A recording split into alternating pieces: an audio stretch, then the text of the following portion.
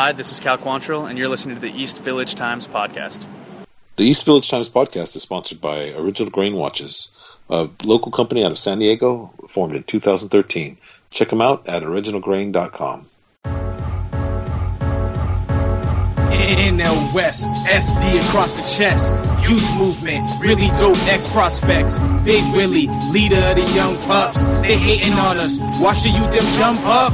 We ain't care, we ain't scared of nobody. The outfield, mad skills, lottie-dottie. Austin Hedges throwing out everybody. We at the ballpark, every game's a party. Ignorance is bliss, so we never trip. If the pitching's up the bar, then watch out for the kids. EVT is out here broadcasting.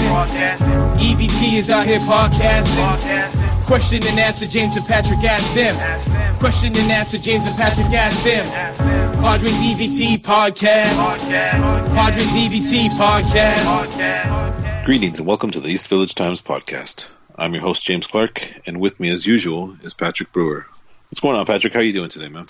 Trying to stay cool. It's a pretty hot night here in sunny San Diego, so try not to die. Yeah, it's a warm night. Padres are on the road in Pittsburgh presently. Had an off day today. The team sits presently 11 games under 500. We don't even want to talk about the games back, 27 and a half games back, but that's just because the Dodgers are... Oh, man. Let's talk about the Dodgers. I mean, how unbelievable... I mean, I don't want to talk about Dodgers on the Padre podcast, but how unbelievable is that team with the 700 winning percentage this late in the year with the injuries that they've had to deal with and stuff? I mean, I don't know. I mean, I definitely don't like the Dodgers, but it's amazing to see that team continue to perform well. You want to hear something crazy? What? They've won 47 games at home. The Padres have won 48 games total. Yeah, exactly. Yeah, the Dodgers, man, they're my biggest concern here because this rebuild's going well so far and the farm system's stacked, but if you look at the Dodgers farm system, their farm system is almost as good as the Padres, and they have obviously a bunch of major league talent. You got Cody Bellinger, Corey Seager, Clayton Kershaw, on and on.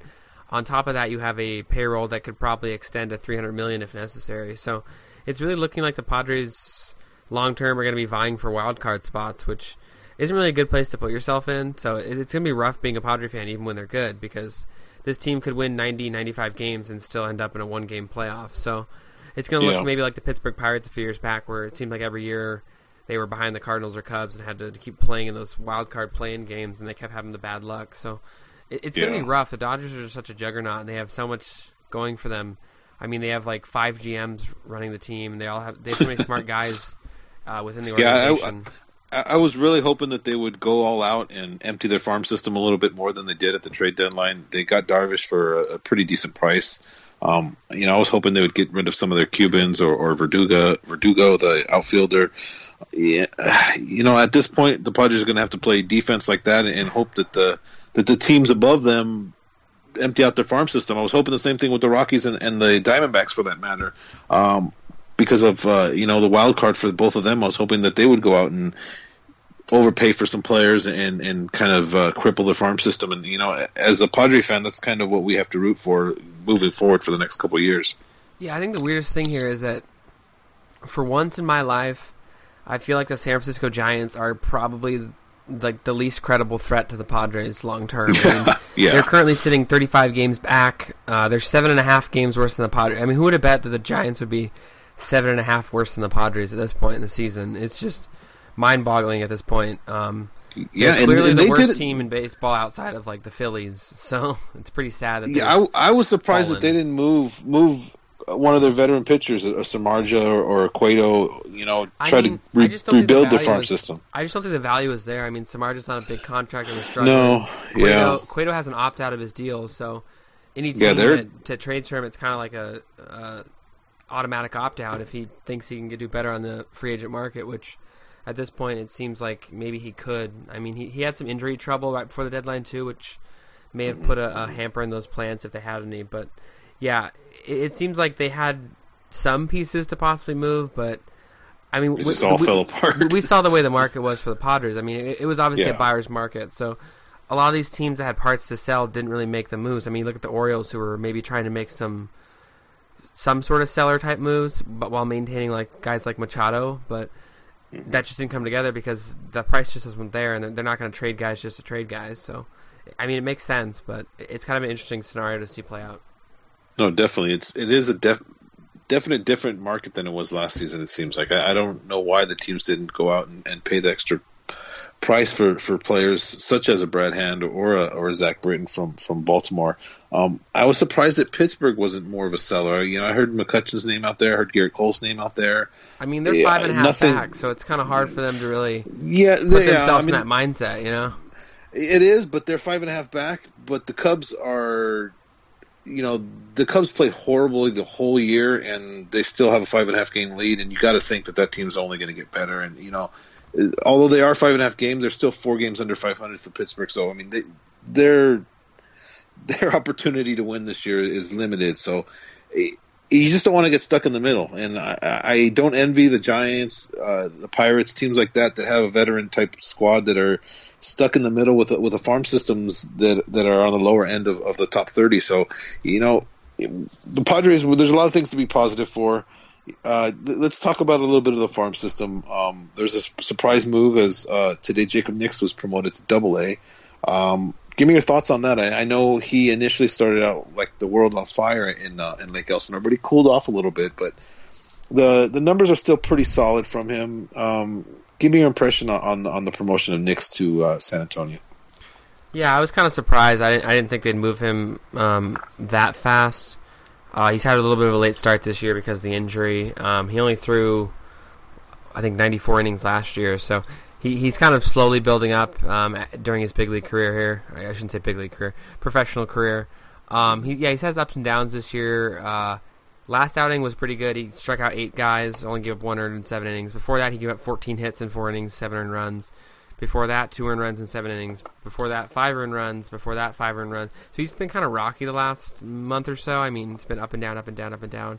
But before that, he was on a pretty good, solid string of good outings. And obviously, there was that complete game shutout outing where he struck out 11 batters. That was probably his high point of the season. He's kind of taken a step back from there. But I think they thought they saw enough in him to move him. And now, if you look at that San Antonio rotation, it's just ridiculous. You got Quantrill, Lauer, Lucchesi, De Los Santos, now Nix. Brett Kennedy's been doing well this year. He's quietly been probably one of the best Padre pitchers at any level this season. There's so much talent there, and Chris Huffman got the call up to AAA. He definitely deserved that call up. All these moves happened because Keith Hessler was released from AAA. But the real, I think, point of this conversation now is technically there's a spot open at Lake Elsinore. I know they were kind of rocking a 6-man rotation and cycling guys in and out. So obviously the Michelle Baez talk is going to increase now. He's a guy who could see the call up to Lake Elsinore. He's been tearing apart Fort Wayne. People have been calling for him to be called up for the last several weeks here. So we could very well see him get the call up here shortly. I'm not sure if that's in the cards just yet. They might want to see a little more from him, although at this point, after 14 strikeouts in his last outing, it's unclear how much more he really needs to show. I know at this point he's 21 years old, so he's really just blowing fastball by guys much younger than him. So, I mean, you got to take his success with at least some grain of salt, but a 44% strikeout rate and a 3% walk rate is definitely going to play, and his ERA is below 1. So I think it's time for the 21-year-old to be tested at a higher level, and I think Lake Elsinore could be a good spot for him to have a little test and see what he's really made of at this point. Because right now it's unclear if he can maintain this against better competition. I know he's 6'8", so big pitchers don't always have success. A lot of times you see those guys move to the bullpen. Andrew Miller is probably the prime example of that and being successful. If Baez does not work out as a starter, that's really a good spot for him. Obviously, it's good to have that as a fallback plan, but I know most Padre fans sit here, they want him to be a starter. So we're going to have to see how he faces real competition, because at this point, it's pretty clear that these guys are no match for him. Yeah, no, I mean, the California League is definitely going to be a tougher challenge for him, but with the peripherals that he's putting up, you have to expect that he's going to have success in the league. And I, for one, am pretty excited to get on up to Lake Elsinore, and I'm sure that he will have a pretty good crowd following him, and I would imagine there'll be a lot of scouts and other type of personnel there to witness him firsthand, because he's just really I don't want to say necessarily came out of nowhere, but I mean the man's just his numbers are everyone's taking notice of his numbers for sure. I mean, when you talk to someone like Jonathan Mayo, who's not even familiar with the Padres farm system all that well, and he's already kind of asking about him and wondering about this guy. The numbers are there, and he's 21. He's obviously older than the pitchers that they have in Fort Wayne. So I think the time for Lake Elsinore is at hand. I would expect an announcement this weekend, if not sooner. I think that the time for Michel Baez in the California League has come, and we'll truly see what he has. Yeah, I think there's really nothing else for him to prove at this point, and I think, they got to make the move, and they got to see what he's really made of. I want to talk about another pitcher who actually pitched tonight, had some success. Cal Quantrill threw 6 innings, gave up 3 earned runs, only struck out 3 batters, walked 2. He's kind of been up and down lately. I'm willing to take him kind of at face value right now, kind of go a little easy on him because he is coming back from a major surgery. He hasn't really pitched much over really the last 3 or 4 years. I mean, he's been kind of limited. Last year he only threw, I think, 30, 40 innings for the team. He's thrown about 90 so far this year. So yeah, I'm willing to kind of take it easy with him in terms of being a little more lenient with him. His last outing, he gave up 1 earned and 6 2/3. The outing before that, he gave up 10 hits and 5 1/3. So he's kind of been like Nix, a little up and down. He's given up a lot of hits. The home run ball has been a problem for him this year. That's definitely something that's been noted. But yeah, I think he's improving steadily, and I think he's doing what he needs to do to really get himself back to where he was when he was back at Stanford before the injury. I think he's still kind of figuring out mechanics and working on his stuff, and I think it's going to take some time for that to all really come together for him as it was when he was at Stanford. Yeah, I mean, it can't be said enough that the Tommy John surgery and the mention of that. I mean, obviously, he's still working his way through that, and the Padres are going to keep an eye on it, and that might be another reason why Nix was called up, just to kind of limit, Quantrill's innings, if you will, a little bit. I see he threw 95 pitches today, 6 innings, so it's tough. Talking to him and seeing him, looking in his eyes, he wants to pitch every day. He wants to pitch in September at Petco Park. I mean, he's told me that himself. He's serious about it. That's just the type of mentality and mindset he has. Obviously, the Padres are going to pull back on the reins a little bit and monitor his innings and not overwork him, because he is the future of the team in many respects. So it's good to see him progress. At this point, if in April you said Lauer, Lucchesi, and Quantrill would all be, and Nix now would all be in Double-A and performing relatively well, I think you'd be more than happy with that, wouldn't you, Patrick? Yeah, I mean, it's good to see all 3 guys progressing. They're all at a higher level than they started at. They've all made the move. I think it's really realistic to see at least 2 of those 3 in a Padre uniform next year, even if it's just a September call-up. I think that's totally possible. Maybe even all 3 guys. So at this point, it's good to see that positive development, and it bodes well for the future going forward. Definitely does. Let's talk about another a former Storm player who's really kind of turned it on of recent days. Javier Guerra, who's kind of found himself in San Antonio a little bit. His numbers have kind of increased a little bit. They had him batting in the 2 spot today.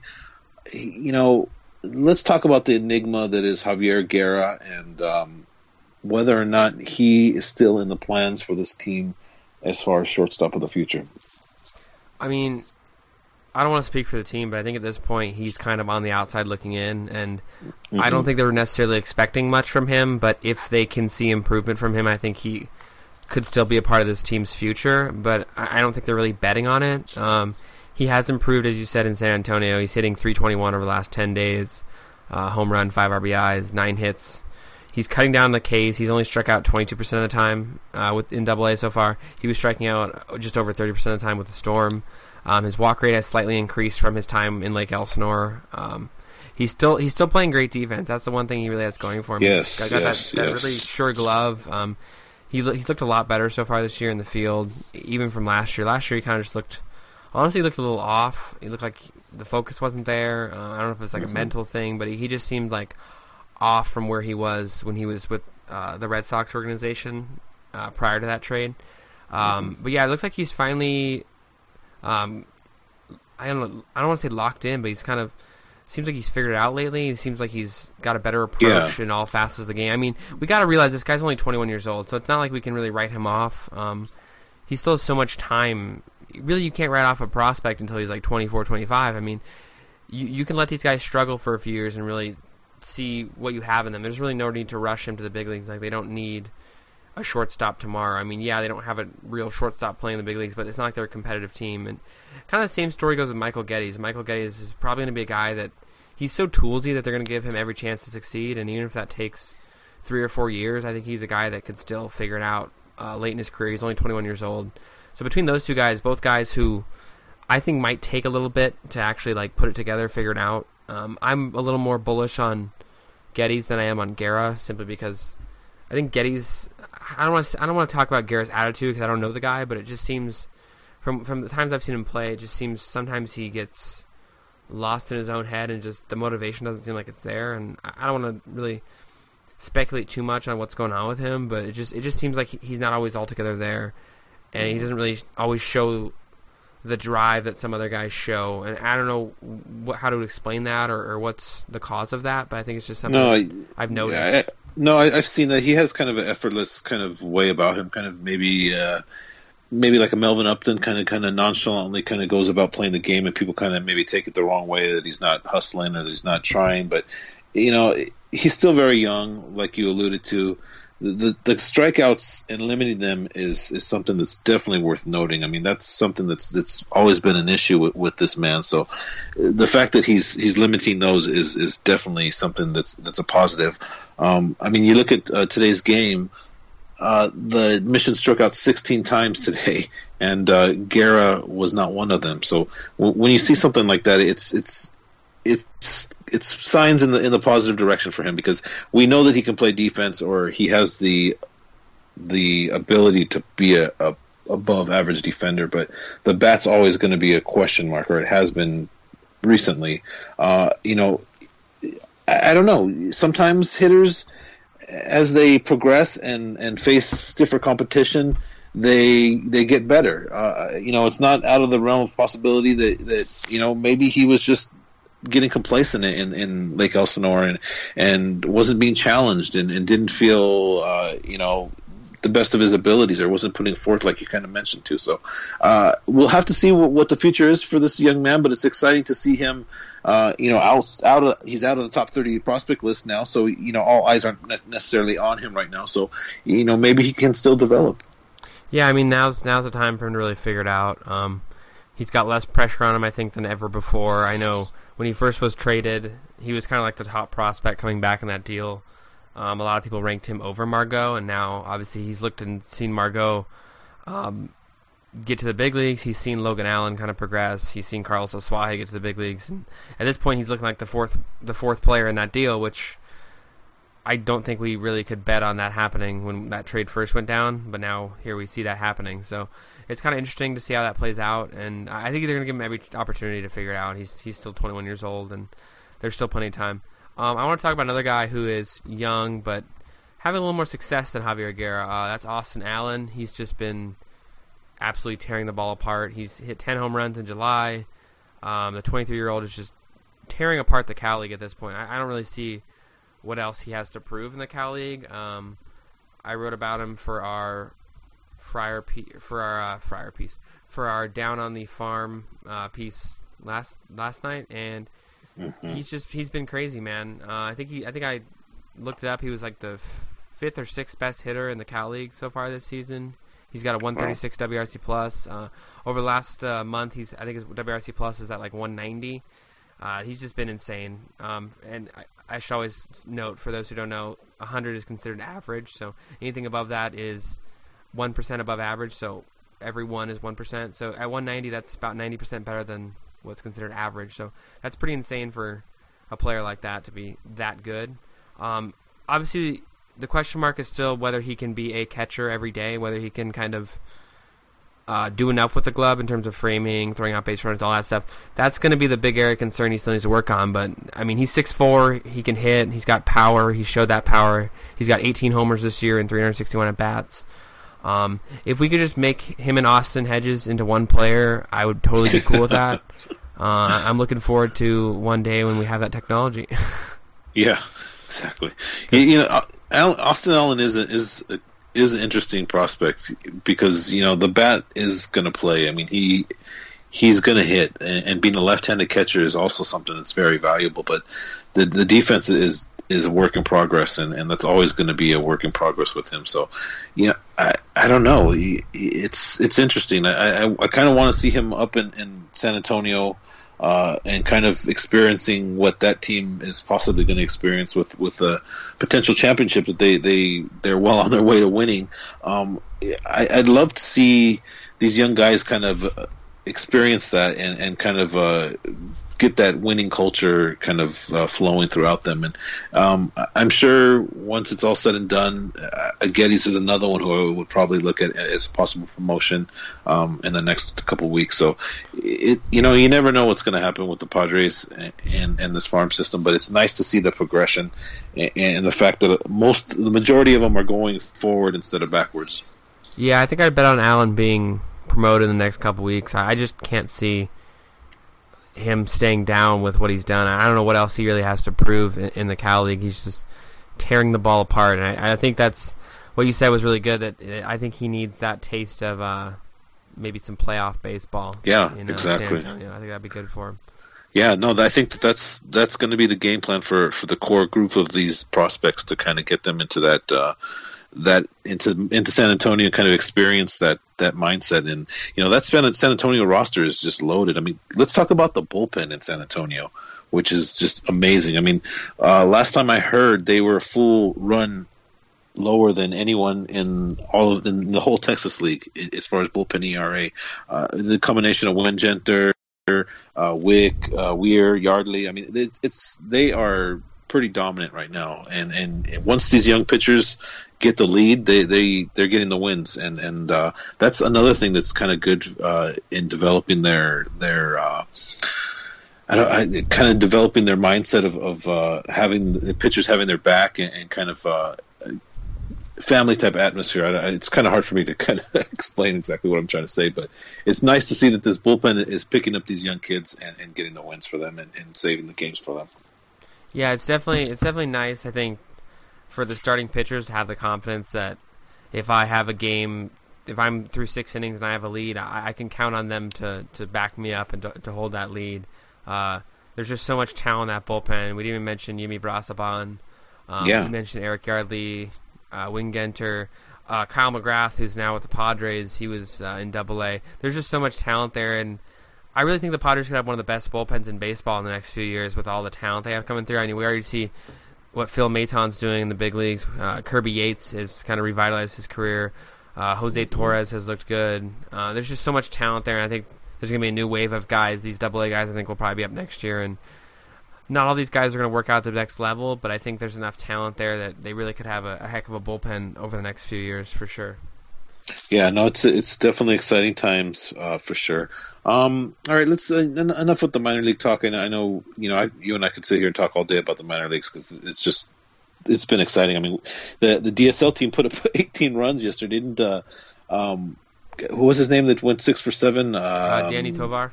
Danny Tovar went 6 for 7 yesterday, which is they put up. I think it was actually 21 runs. If I'm not mistaken. Yeah. No, 25 runs. 25 runs. 25 wow, yeah. runs on 21 hits. It was. Wow.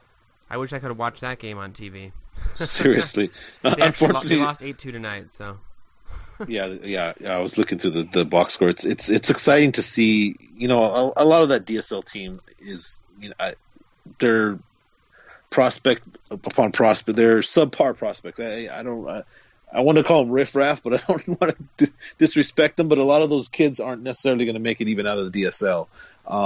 But there's a few in there that are definitely worth noting and worth keeping an eye on. And it's exciting to see the progression in that team as well as the AZL team. I mean, the draft picks from this season are already performing pretty well for the team. I mean, it's exciting. AJ Preller definitely has an idea what he's doing with his scouting. I mean, Aaron Leisure tonight threw 4 shutout innings, 5 Ks for the AZL Padres 2 team. So things are happening. And it's exciting to be a Padre fan, to say the least. One guy I want to mention who started the year with in the DSL, Luis Patino, who's now with AZL Padres. He's struck out 24 batters in 21 innings. He's looked really solid so far in his time in the AZL. He's only 17 years old, so he's a guy who could be a kind of diamond in the rough sort of find. For sure. There's just so many of those names like that, and it's fun to see them progress. And when you're talking about a 17-year-old kid, obviously there's a long road ahead of him. But the fact that we're already discussing him at 17 is exciting because obviously the ability's there. Yeah, definitely. It's just amazing how many 17-year-olds that are in this system. I mean, I'm 24 years old and I feel young, and there's these 17-year-olds that are pitching in professional baseball. It's just crazy. I hear you. Okay, so let's move on to our final topic. Let's talk a little bit about Brad Hand. Obviously, Padre fans are kind of wondering, what went wrong. Necessarily, I think a lot of people expected him to be dealt.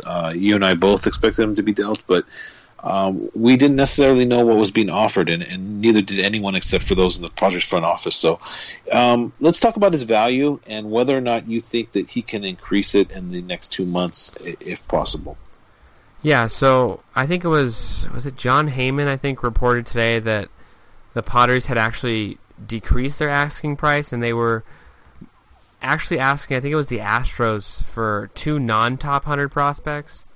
So guys outside of the top 100. So for the Astros, that's guys that's other than Kyle Tucker. I think Forrest Whitley might be. Yeah, Whitley probably at least near the top 100. I don't know if he's in the top 100. So yeah, that's outside of those guys. So they apparently, according to that report, I don't know if that's to be believed, they lowered the price there at the end, and the Astros just weren't ready to pull the trigger.